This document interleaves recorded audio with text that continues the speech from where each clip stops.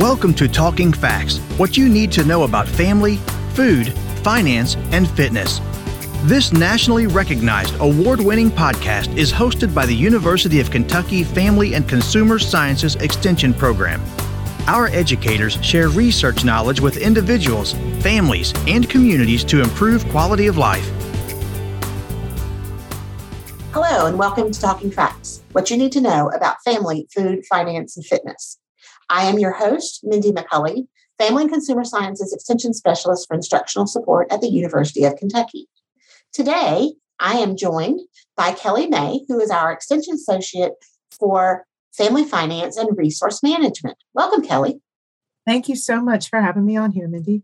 Well, and we are continuing our MoneyWise discussions because so much of what you do is related to getting information out to our listeners about money topics. And so our topic today is investing basics, making your money work for you.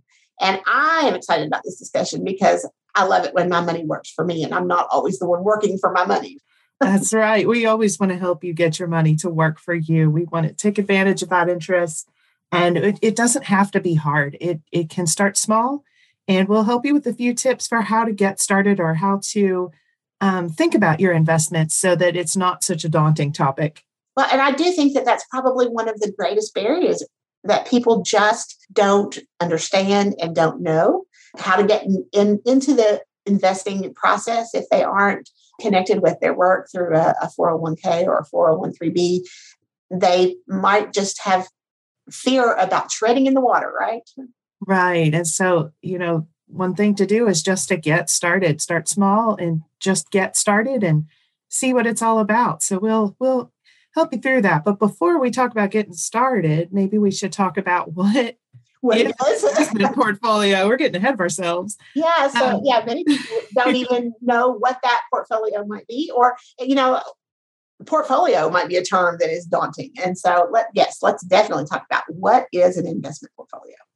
So an investment portfolio is a collection of the different investments that you've made at any one time.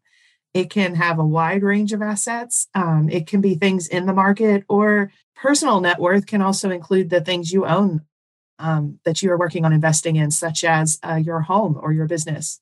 So what type of investment products should I consider?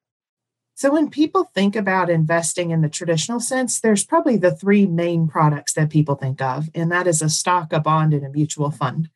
And so a stock is a fraction of ownership in a company.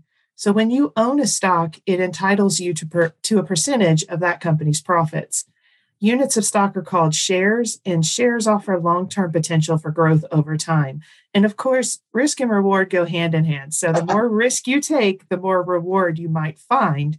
And the opposite is true too. If you buy into something really risky, there's more chance that something bad could happen. So you're rewarded more for the more risk you take.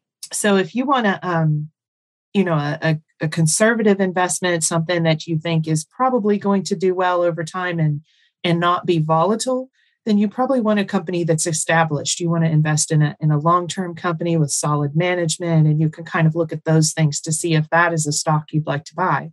On the other hand, if you want to play for the potential for growth and you want to go for that chance to make more money, then you can take more risk and invest in a new company or a startup company or those companies that are considered more risky. So there's a lot of variance in how much risk is involved in a stock based on many, many factors.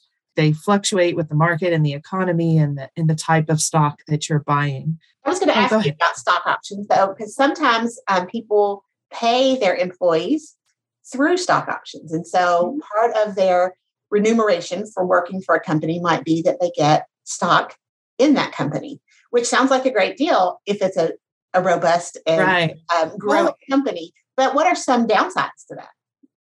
That's a great question. So if you work for a company that gives you stock, that's wonderful. Anytime they give you something for free, that's a wonderful thing to take advantage of. If it's not a company you want to stay invested in, check their rules and see if there's a time that you must stay invested.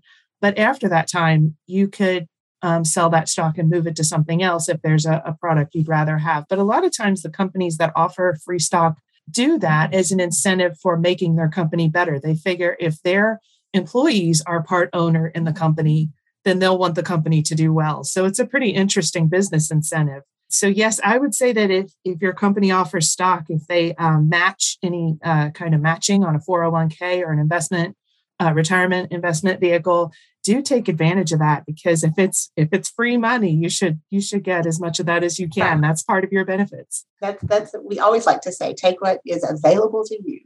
Right. All right. So now let's move on and talk about bonds and mutual funds. Oh, yes. So a bond is actually a loan. It could be to a government or a company. It is in exchange for your money. So what happens is, let's say a government's going to do a new building project and they do a bond issue, and people can buy into the bond. And as the government pays back on the thing that they've built or they've done, that is the interest you receive in interest payments. So bonds are considered a little bit safer than stocks.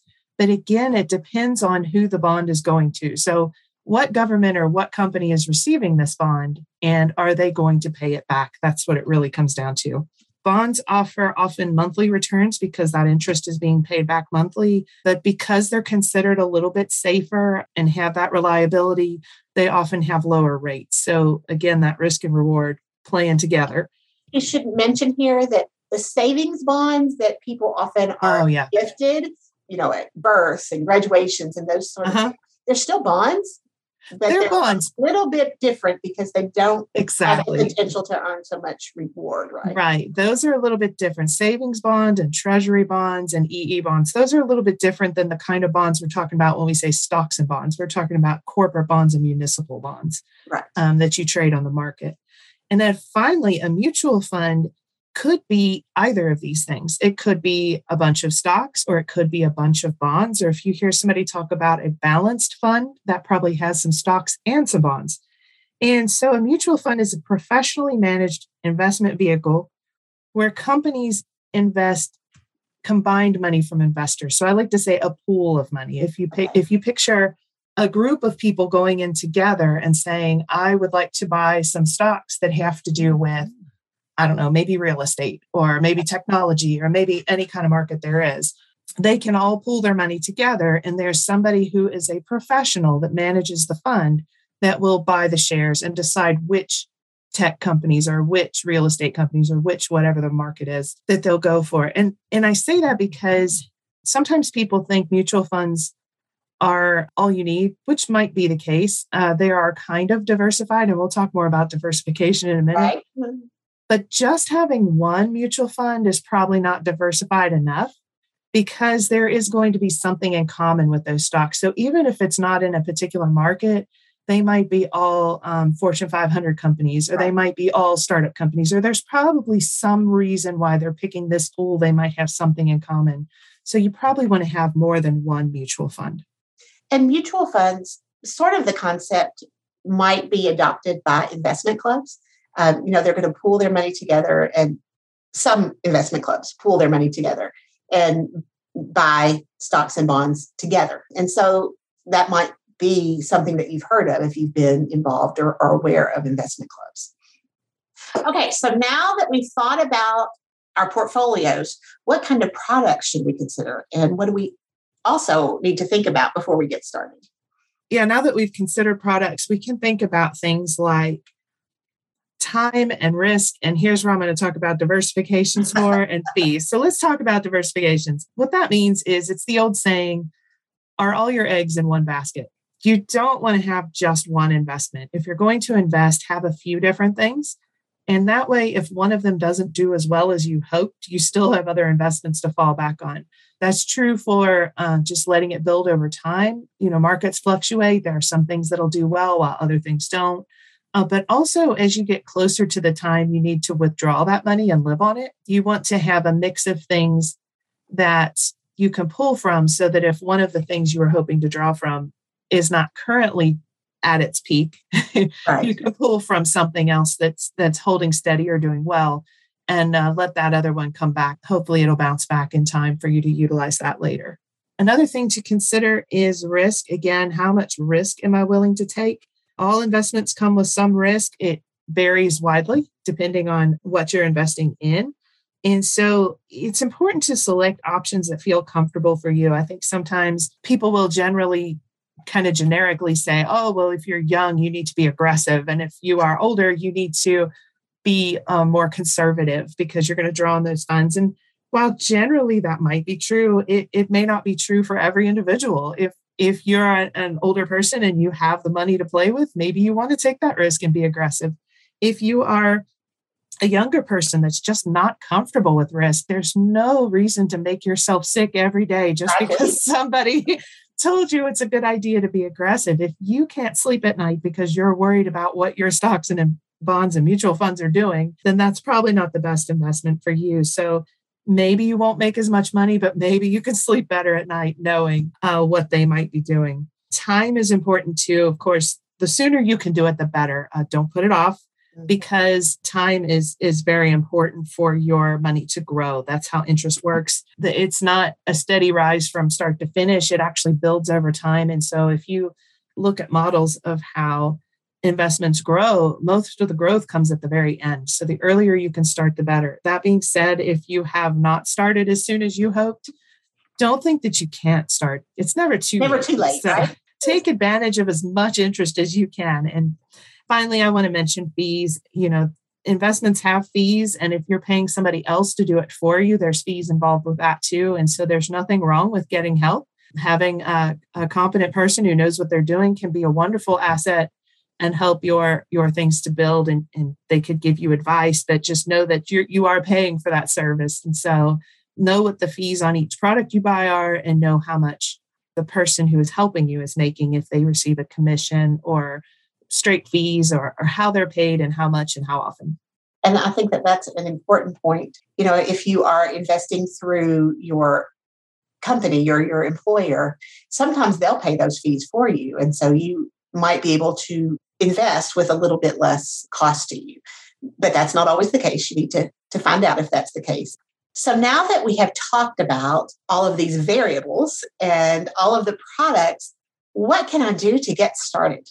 Like you said, start with your work. If your work offers a plan through their benefits selection, that's a great way to get started because it's set up to be easy. They want to help you into these benefits.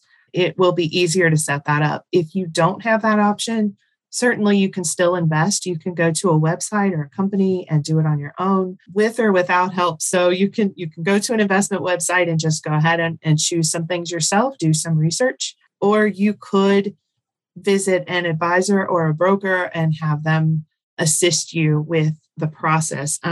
You can go to an independent company, or sometimes your bank or credit union will have somebody who works for them that provides that service to the customers. And finally, I'd like to say, do your homework. Make sure you understand what you're investing in. Sometimes people have hot tips, or they claim to have insider information, or you'll hear people saying how great something is. And just don't take their word for it. Just in case, if it's a scam or something and not on the up and up, it's always a good idea to check it out. And even with not scam investments on the markets, it's better to invest in something you understand. So a company that you understand their business model, you know what they're selling. If it's a company you have experience with, that's even better because you probably know if they're providing a good product or service. So stick to your experience and do your homework. I think that is great advice to wrap this up. If you understand what you're doing, your return is going to be greater, either financially or just with knowledge. Kelly, thanks for joining us today. I know that this information is going to be useful to all of our listeners. And if you are just tuning in, you are listening to Talking Facts, and we are available on all major podcast providers. Thank you for listening to Talking Facts. We deliver programs focusing on nutrition, health, resource management, family development, and civic engagement. If you enjoyed today's podcast, have a question or a show topic idea, leave a like and a comment on Facebook at UKFCSEXT, or send us an email at ukfcsext@uky.edu. Visit us online at fcs.uky.edu to learn more about the University of Kentucky Family and Consumer Sciences Extension Program, or contact your local extension agent for Family and Consumer Sciences. We build strong families. We build Kentucky. It starts with us.